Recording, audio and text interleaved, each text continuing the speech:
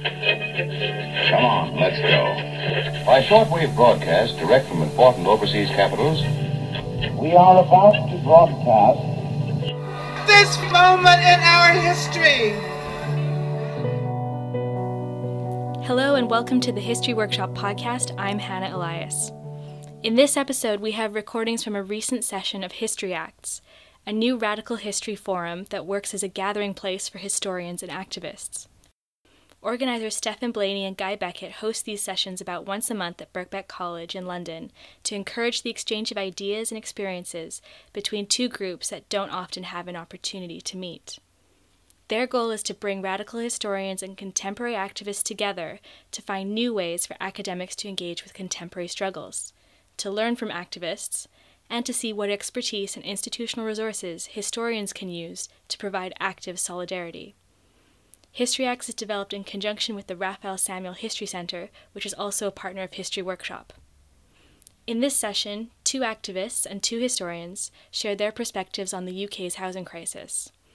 These sessions are wonderfully lively and usually run for about 2 hours, so we're just sharing some of the contributions offered by the panel of invited speakers in this podcast.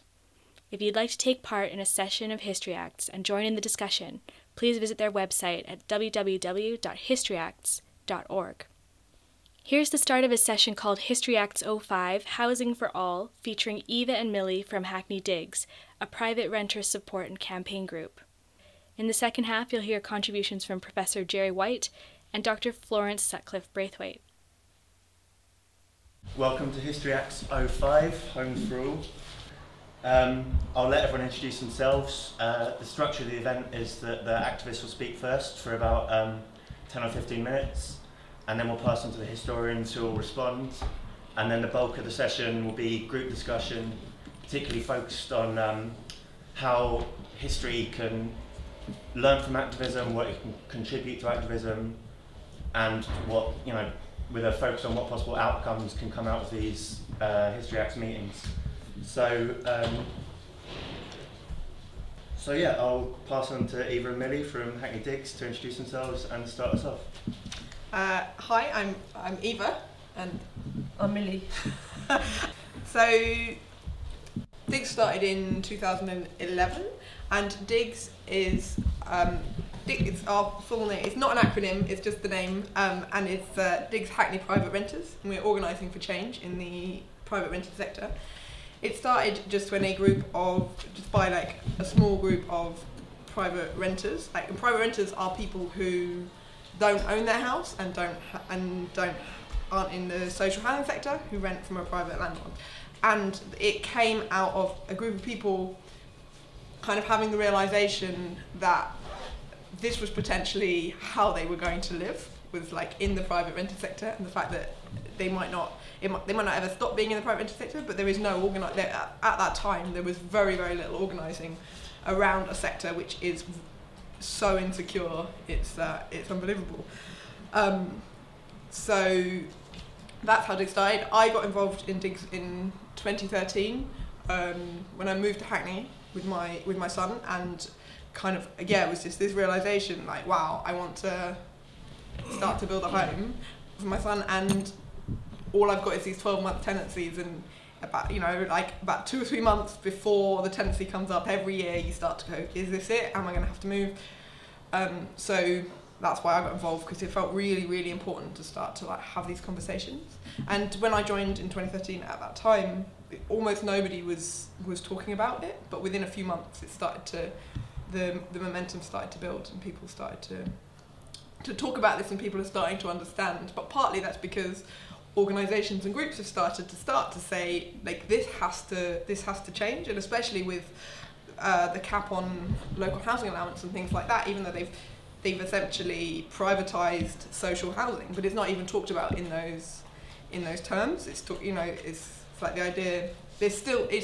Even now, there's still people think that, but you'll get out of it at some point, so don't worry about it too much. That's still the mainstream discourse. But if you're paying, especially in a city like London, but across the country, if you're paying a certain amount of rent, there's no way. And also, now you can't get on because of the cap on housing benefit and those sorts of things have meant that the rate of homelessness has ever increased, so the pressure on councils has ever increased. So it also cannot get on a social housing list unless you become homeless, unless you get evicted from your flat, you have a bailiff, and you've gone through the whole process of and then basically Hackney Council, you have to turn up with your note from the bailiffs, and that is the only way that you will get on any kind of housing list, and even then you will then have to wait an indefinite amount of time before you get an alternative. So some people especially in the right like to say it's a choice, and it's good that it's flexible because it's a choice, but I don't feel very much choice about it. So Digs, as an organisation, we meet once a month and we do support work. Not casework because we don't have the capacity for that, but support. So we meet and we do mutual support, and people come and we talk about how we can help each other. And a lot of that is actually emotional support, just to have a space where you can come and talk about what's happening in your housing situation, just so that you are strong enough to then go out and deal with it. We try and organise in a community organising way, which means that we do one-to-ones, we talk to each other, and we reach out to other groups, and we are part of, and we're also part of a wider network of housing within called the Radical Housing Network, which has lots and lots of different groups. And I think, and then in terms of our strategies and tactics, we've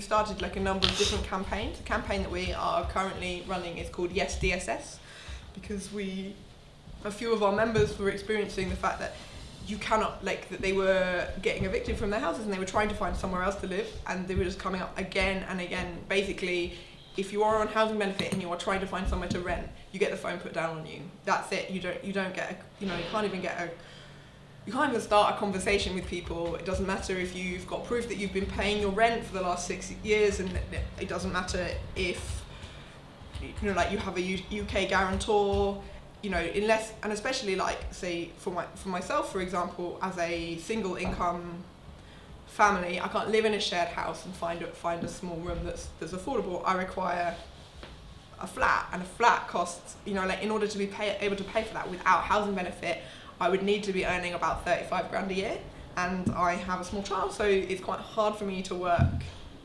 40 hours a week, and also I'm at the beginning of my earning capacity. There are a whole host of reasons why this is my personal situation, but I require housing benefit, but yet people just could not have access. So the Yes DSS campaign is around, we're in conversation with the council, but we're also putting pressure on local letting agents partly to raise awareness of this, because a lot of people aren't even really aware. I think Yes DSS is just no DSS is just a phrase that gets written on the bottom of all adverts for housing. I think lots of people don't even know what that means, and so the letting agents, they know what they're doing, but a lot of houses, especially in London, are from landlords who might only have 1 or 2 properties. Maybe they're advertising them themselves, and even those say no housing benefit, no DSS on the bottom of it. DSS stands for Department of Social Services, which is entirely defunct and non-existent and not a real thing, so it's also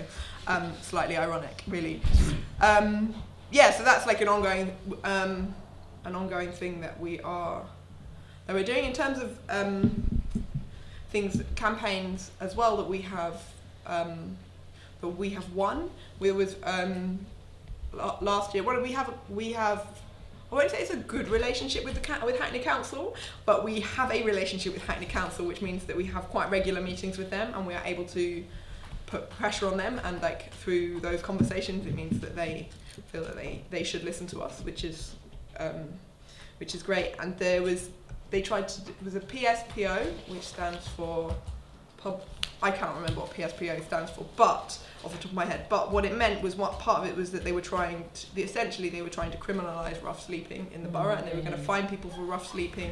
They were going to fine people for begging in the street and for urination. And we started a campaign which meant, and the council backed out of that. We put a lot of pressure on them that we were going to have we organised a demonstration, which within a week, 2,000 people said they were going to come to this demonstration outside the town hall, and the council crapped themselves and said, okay, we won't do that.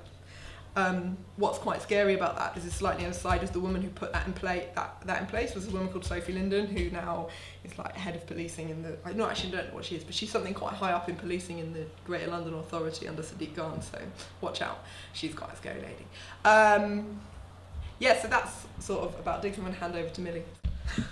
Okay, so we decided that Eva would fantastically introduce Diggs, and then I would talk about a bit about the housing crisis and a bit about this question about how can historians, what was it the historians were supposed to do? Contribute or something. Yeah. Contribute, right. History/historians contribute to your campaign. Okay, so I've written a bit about that. So there's been a lot of changes to how people are living, which are often not reflected in like the sort of general popularly accepted ideas about housing. So like you were talking about people saying, oh, don't worry, you'll get something. So one thing is that, I mean, if you just read the papers, you would think that 99% of people live in under accommodation or are just about to buy a house, because one thing is that the public debate about housing is often, it's all about property. It's not about homes. It's not about need. It's not about shelter. Homes that are warm, safe, with enough bedrooms. It's about probably getting on the property ladder. And so one thing I think what could be the role of historians is a lot of the way that the housing crisis has been talked about. A lot of things are presented as this is normal, this is the way it is, this is just what it's like. But actually, the reason why things are so bad is because of political choices that have been made when other choices could have been made.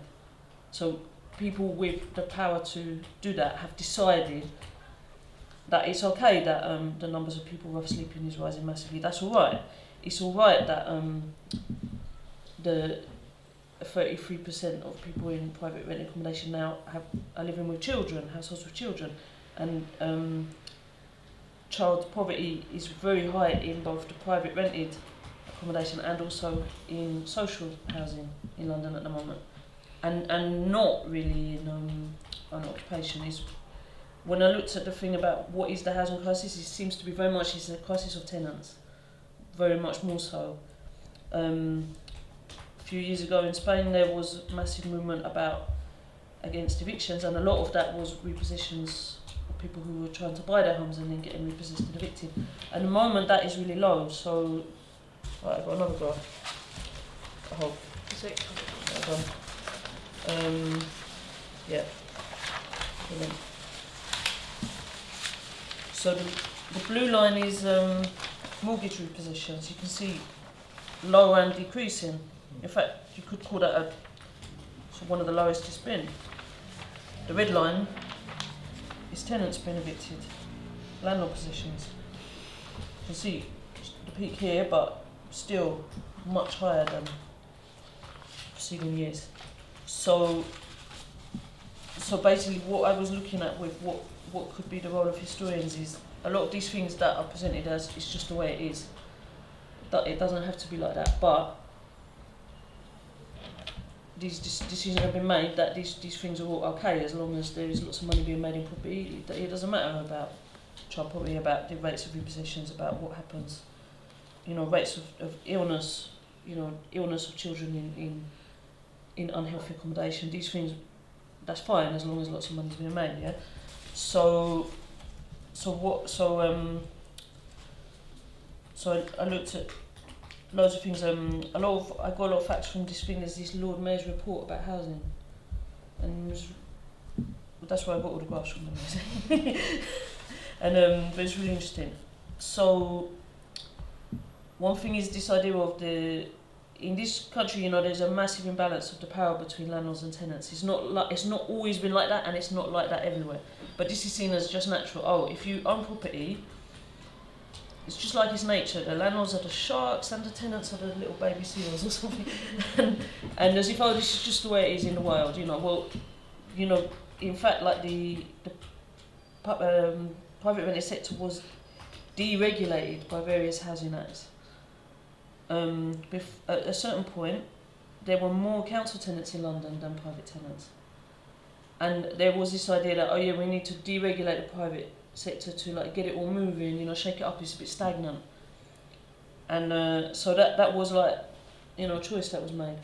And then at the moment there's a big thing in the press and from politicians and so on about the high housing benefit bill, and this is blamed on, there's too many poor people living in houses that are too big for them, costing the country all this money.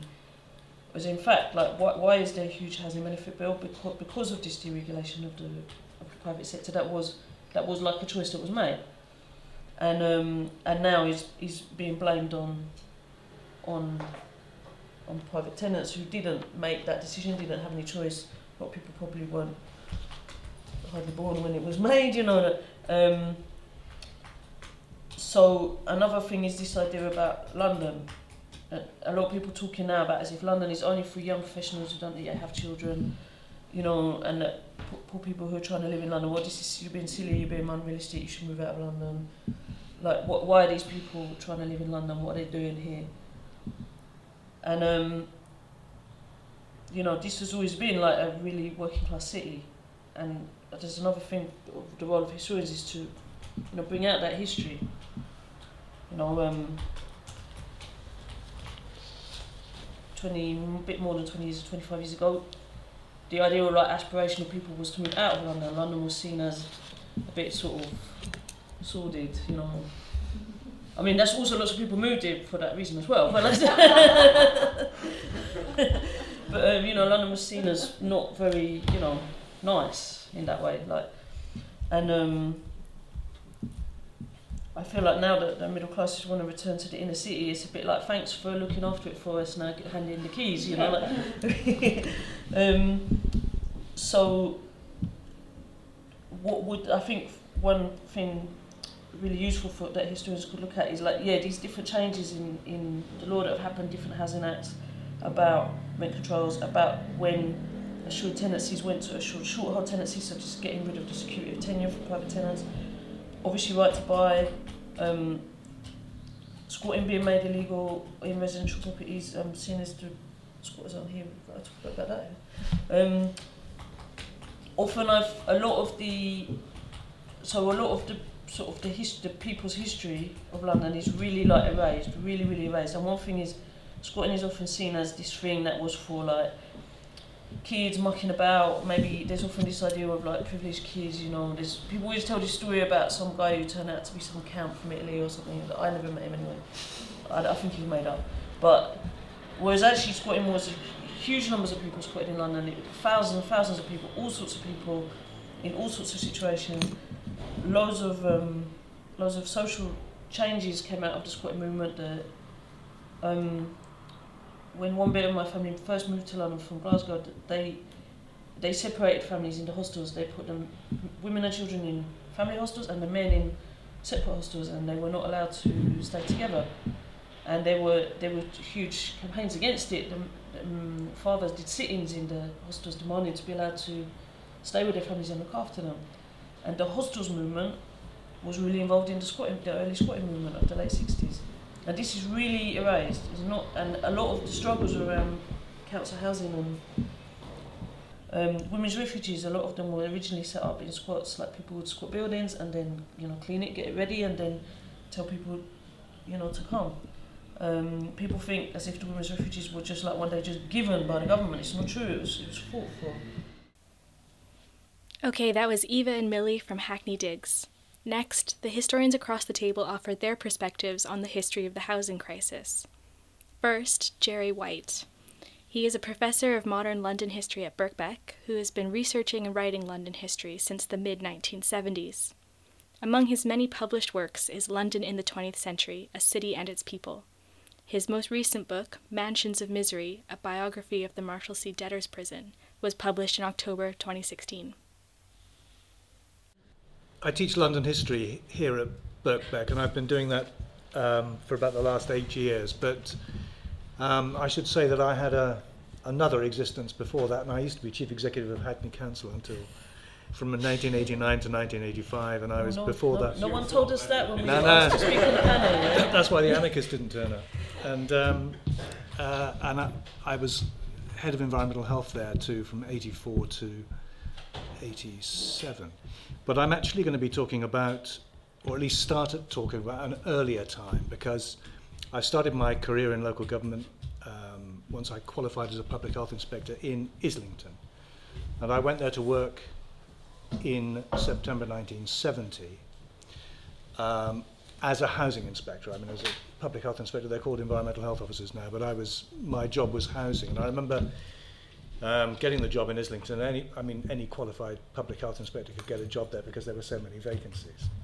And the chief officer took me to the window, which was of the department, which was then in Upper Street, and he looked out of the window and he said, "That's why we're paying you so much." And he pointed across at Florence Street, where I imagine now the houses are all worth about £5 million, but then they were all multi-occupied. And he was quite right. I mean, I was 21 and I was earning more. That was my first job, real job, and I was earning more than my father, who'd worked all his life in different things than he was earning at the time. But my districts were in Holloway, Finsbury Park, Highbury, Essex Road. I moved around the borough. And really the great problem at that point was 3, 4, 5-storey houses in multiple occupation, usually let out by the floor or let out by the room. I did a bit of slum clearance around the Hoxton border of Islington, around the Regent's Canal, but in the 1970s, there was very little slum clearance going on. Really, all of that had been done, really, by the time that I got there. In 1971, Islington, astonishing as it may seem, had the lowest proportion of households with exclusive use of a bath or shower. That was 56%. So 45% or 44% lacked exclusive use of a bath or shower. On some streets in my district, there were whole streets where there was no bath at all. Part of the context here was too that this was in the heyday, I think, of gentrification. I mean, gentrification had been going on in Islington right through the 1960s.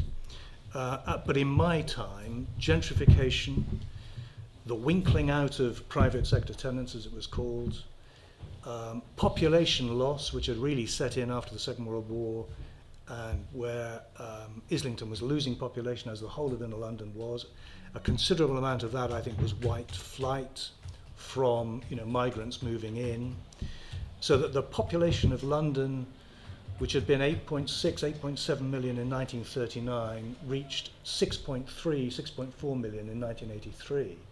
I mean, it lost, a quarter of its population. From 1973, and particularly from 1974, I led programs of area municipalisation. I mean, my first job was to enforce basic standards against private landlords. But in my day, the council had lost patience with private landlords, and I was working on a strategy to buy them out compulsorily. And so, first of all in Grosvenor Avenue, but then Highbury. I don't know if anybody knows Islington here. But then subsequently in housing action areas, I led the whole sort of municipalisation programme at compulsory purchase orders, taking houses away from private landlords, many of whom were absentee landlords, but some of whom were resident landlords at this stage. And, looking back on it, I was taking away from ethnic minority resident landlords who were letting out floor by floor or even room by room properties that they couldn't afford to do up. I mean, this was their way into London and London housing. And I don't know if you've ever come across a book called The Housing Lark by Sam Salvon, who's a West Caribbean writer, a great London novelist, called The Housing Lark in 1965, I think. And it's about this, the way that Afro-Caribbean landlords and others are moving into the London housing market by renting out, exploiting, if you like, their fellow migrants, but as a way into the London housing scene. It was at this time, too, in the 1970s, that I began to interest myself in the history of London housing, and I wrote a book called Rothschild Buildings, which was about an East End tenement block, and then a book called The Worst Street in North London, which was about a place called Campbell Road, Islington, which was knocked down in the 1950s as a slum clearance area. Anyway, really, my sort of heyday in terms of municipalisation was very short-lived. 1973 to 1976. 1976, the IMF cuts and the Labour government began to claw money back from capital expenditure in local authorities, and then really the clamp came down with the first Thatcher government from 1979. But even so, I mean, I wrote this about housing in London. I mean, housing in London had been the key problem. When I was in Islington in 1971, housing conditions in Islington had never been better. Right? They were still as shockingly bad as I've described them. They'd never been better. And I wrote about this in a book called London, the 20th Century. And this is how I describe things. From what I considered at that point, writing at the end of the 90s, to be pretty much a success story. By 1991, I wrote, 97% of households in inner London had the exclusive use of a bath or shower and WC. Just 1 in 20 had to live at a density greater than 1 person per room. It had been over 1 in 6 in 1961. And if you take it back further, in 1901, there were 325,000 people living at a density of 3 per room in inner London. I mean, everything is worse the farther you go back in terms of housing conditions. Apart from now, and I'll come back to the present moment in a minute. In 5 London boroughs, including Tower Hamlets and Southwark, the proportion of households with central heating exceeded the proportion in Greater London and the inner home counties. That was 82%, by far and away the most prosperous population in Britain. And just 0.7% of dwellings in Greater London were shared by more than 1 household. Now that was the position in 91, and I made the caveat in 1998 or so when I was writing this, that there were 2 really difficult caveats which had to be said about this position. One was the declining quality of housing on council estates, in particular because they'd been badly built in the 60s and 70s and 80s. And secondly, the increase in family homelessness because of the shortage of accommodation, combined really with population pressure in London, so that the low point of population, which was the mid-80s, that had reversed from the mid-80s onwards, largely through immigration. And that's both from within the nation and outside. And with a declining building program for social housing because of Thatcher and then post-Thatcher, family homelessness had begun to increase even as I was writing in 1998. Now, what I had not appreciated was really the extent to which this pretty rosy picture at the end of the 90s, where I think you could arguably claim that London had the best housed population of any metropolis in the world, had quickly went into reverse over the last 20 years. And the key elements in that, it seems to me, that the stock existing in the social housing sector declined further in quality. I know a lot of rebuilding of estates and so on, but in general, I think that still remains to be the case. New building slowed even further. The population pressures in London in the 21st century have become more reminiscent of the 19th century than the 20th. The rise in population in London before the Second World War was almost entirely, it was entirely a rise in outer London. Inner London was losing population. After the Second World War, the whole of London lost people, hugely. Now that is completely reversed, and we're back to the position that we were in terms of the numbers of people in London in 1939. I mean, that's been a reverse that I must confess, at the end of the 1990s, I never saw happening, and it happened very quickly. The owner occupation, which was, largely the sort of result of the gentrification of the 60s and 70s, is now, of course, unaffordable utterly unaffordable by all except the extremely well off, and the poor and indeed the middle classes have been priced out of London. I've got 3 adult children living in London. Only one of them has, can afford their own house, and the others are all in the private rented sector. And something I thought I'd never see, the private rented sector has reinvented itself and has resurrected itself. I thought, it had gone, frankly, and it's resurrected itself with all of the factors of irresponsibility, profiteering, and, evil exploitation of tenants that I saw in my day, in the 1970s and 80s. The house in multiple occupation seems to have become resurrected. And there are absolutely inadequate controls over the private rented sector, far worse than in my day. It's much more difficult now to enforce basic standards against private landlords than it was in my day. Compulsory acquisition is no longer, I think, on the agenda, and the pendulum swung so far in favour of the market in private rented housing that really enforcement has been made far more difficult. I don't speak from hard knowledge now, but this is what I've picked up from people who are working with this day to day now. And you've got the added complication and ghastly position that there are inadequate controls.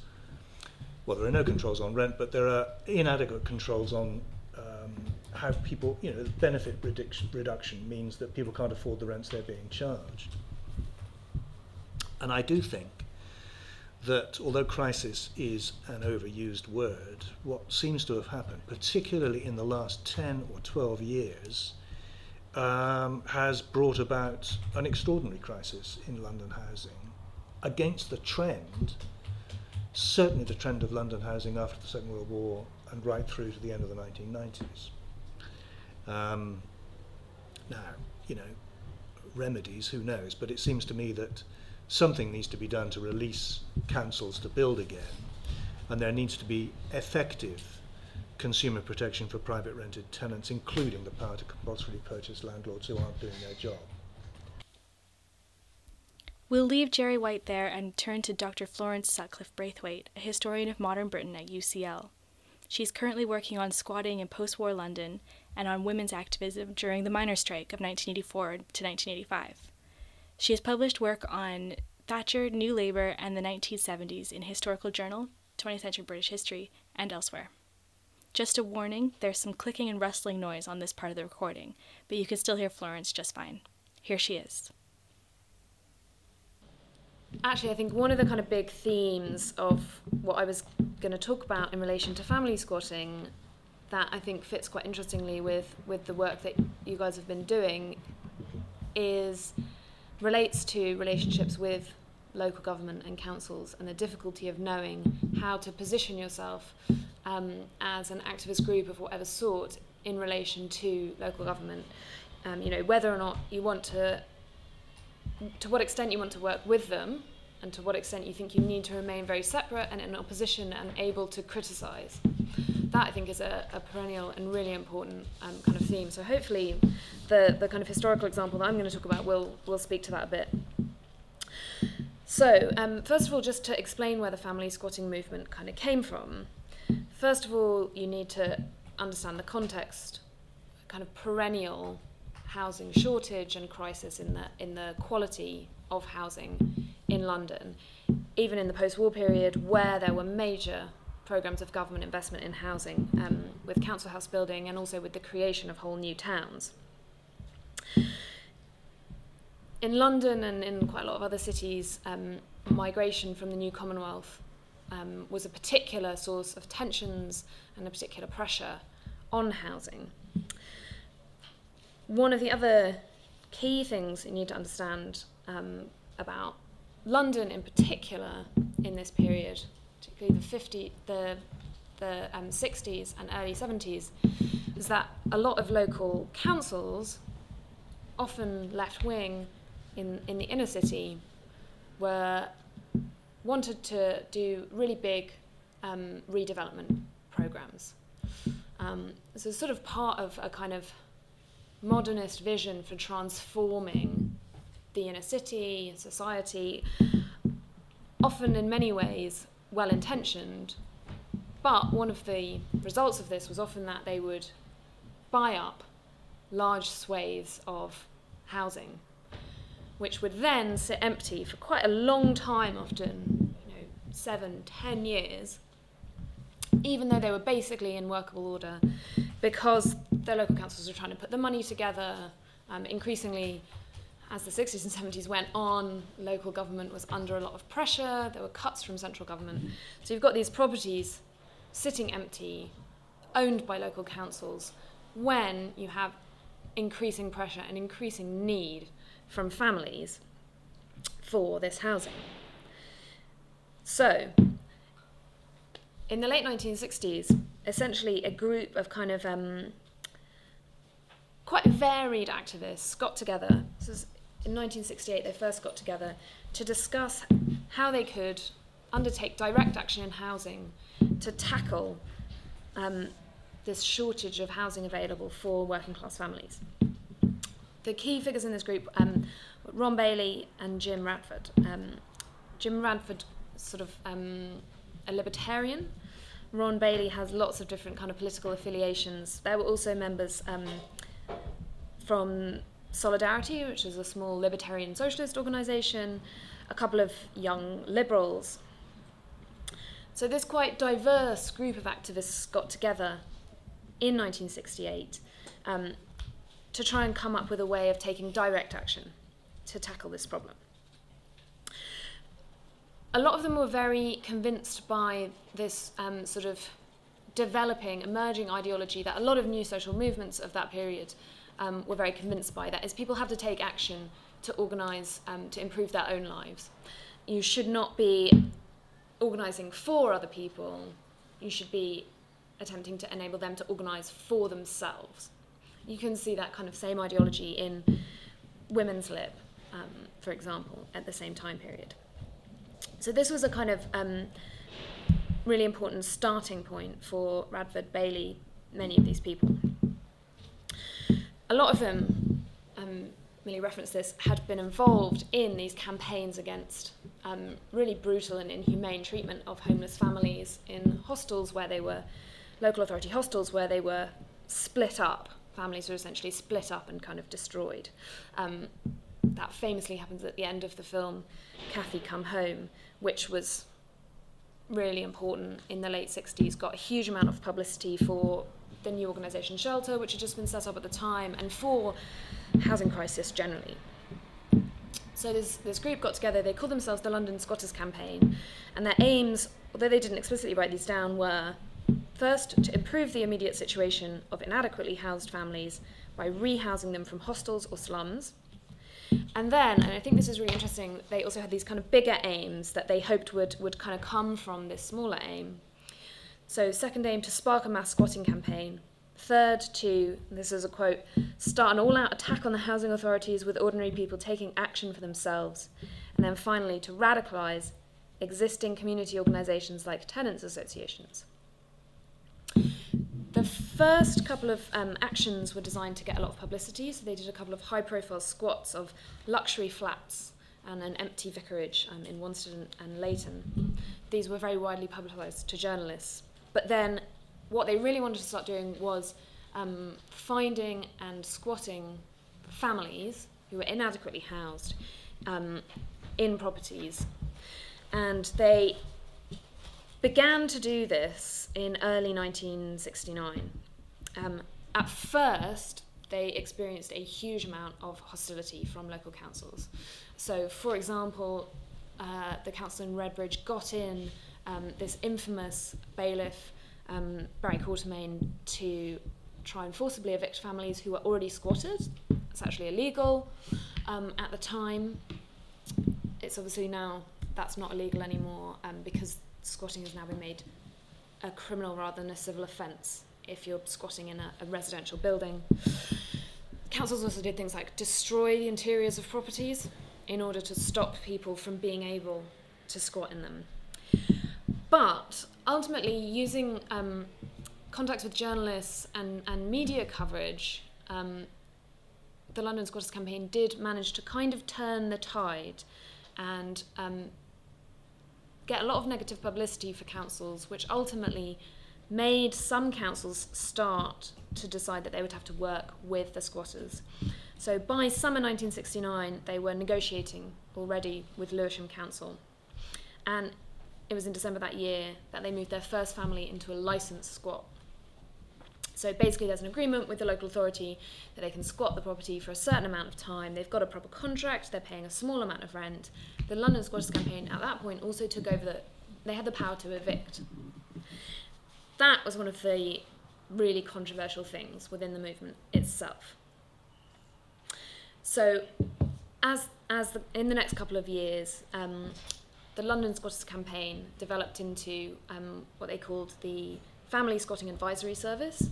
They started to work in a lot of different boroughs with a lot of different local authorities. They got a grant from Shelter to support the different groups working in different boroughs, and they started to set up these official squats in lots more places. They also did things like they produced a magazine, they had kind of model agreements for councils to use. They're basically providing a whole kind of support network for this official squatting.